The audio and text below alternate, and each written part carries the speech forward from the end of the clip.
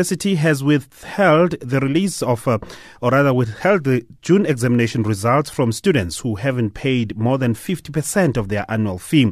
This is according to a statement released by the Rhodes University.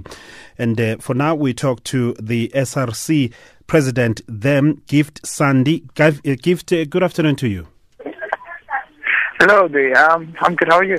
I'm good. Thanks for joining us. Please explain to us what is going on. We understand results of those students who owe at least 50% or more have been withheld by Rhodes University. Can you confirm that for us, please? Yes, and the university on the 5th sent out a circular that those who owe more than 50% of their fees will not get their results. And it was the day before results were released, and everyone was shocked and surprised as to why the university will do such. But yes, what reasons did they give?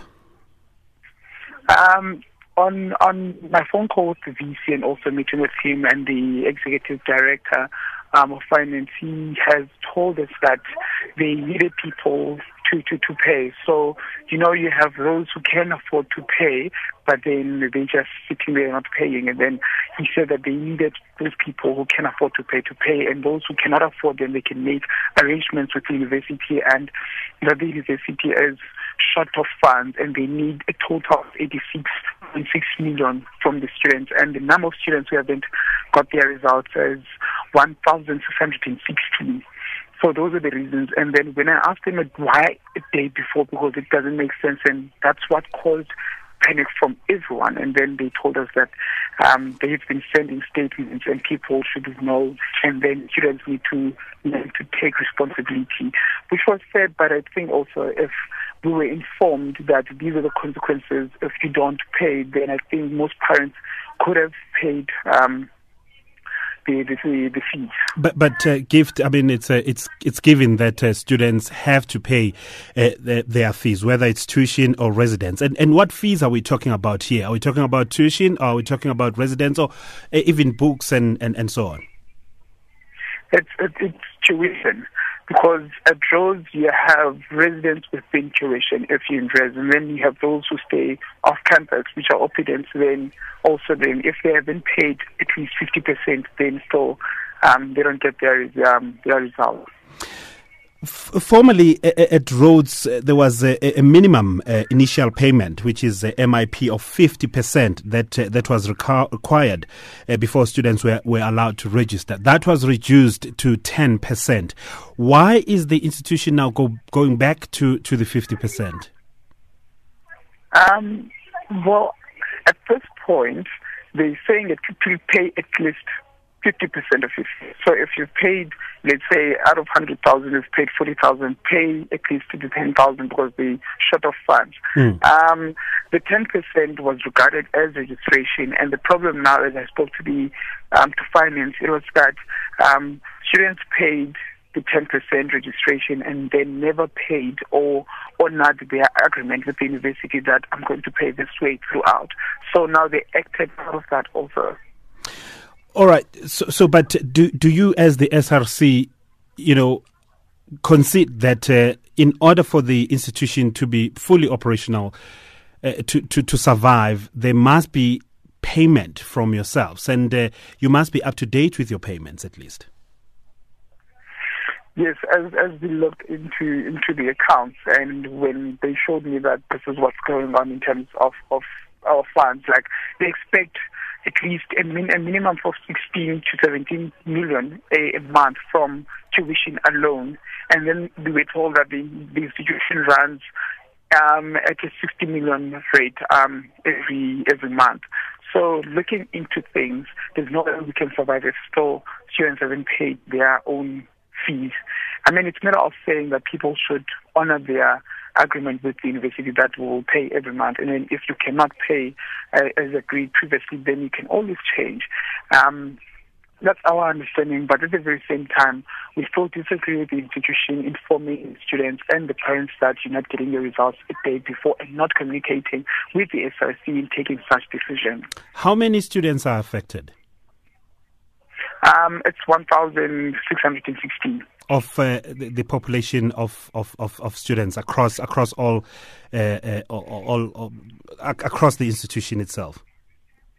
Yes, but then if you look into it, those the rich students or the top class can afford to pay, and then those on us are also safe. So we're faced with the missing middle again. Same as Christmas Fall last year, again we're faced with the same issue that the missing middle is not accommodated. So that portion of 1,616 falls under those people. So what happens now? What's your next move?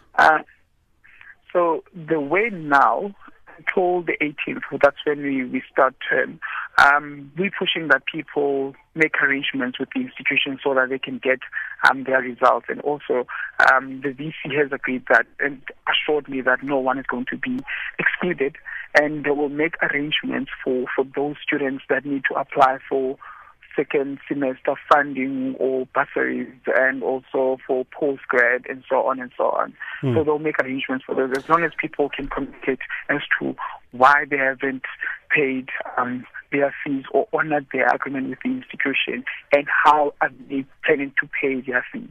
Yeah, so that's the way forward now. So Gift, I'm trying to understand, you're saying students must make arrangements. What kind of arrangements? Because you can't proceed to the next semester if you don't know the results from the previous semester. That's common sense, isn't it? What will happen? So what will happen is this. Let's say my results were withheld. Yes. So I need to email fees committee and explain to them this is why I could not pay. Let's say if it's in debit orders, this is why I'm behind or whatsoever.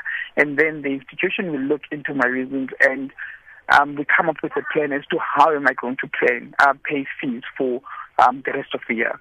And then you get your result as long as you communicate as to why and how you're going to pay it. And then if you can pay, you pay it, and then in a day or two you get your results. All right. So any fundraising exercise right now that the SRC or the institution itself is embarking upon?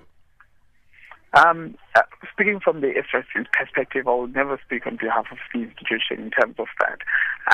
But on our side, since last year, we came up with a document. We called it Ubuntu Fund. So that document will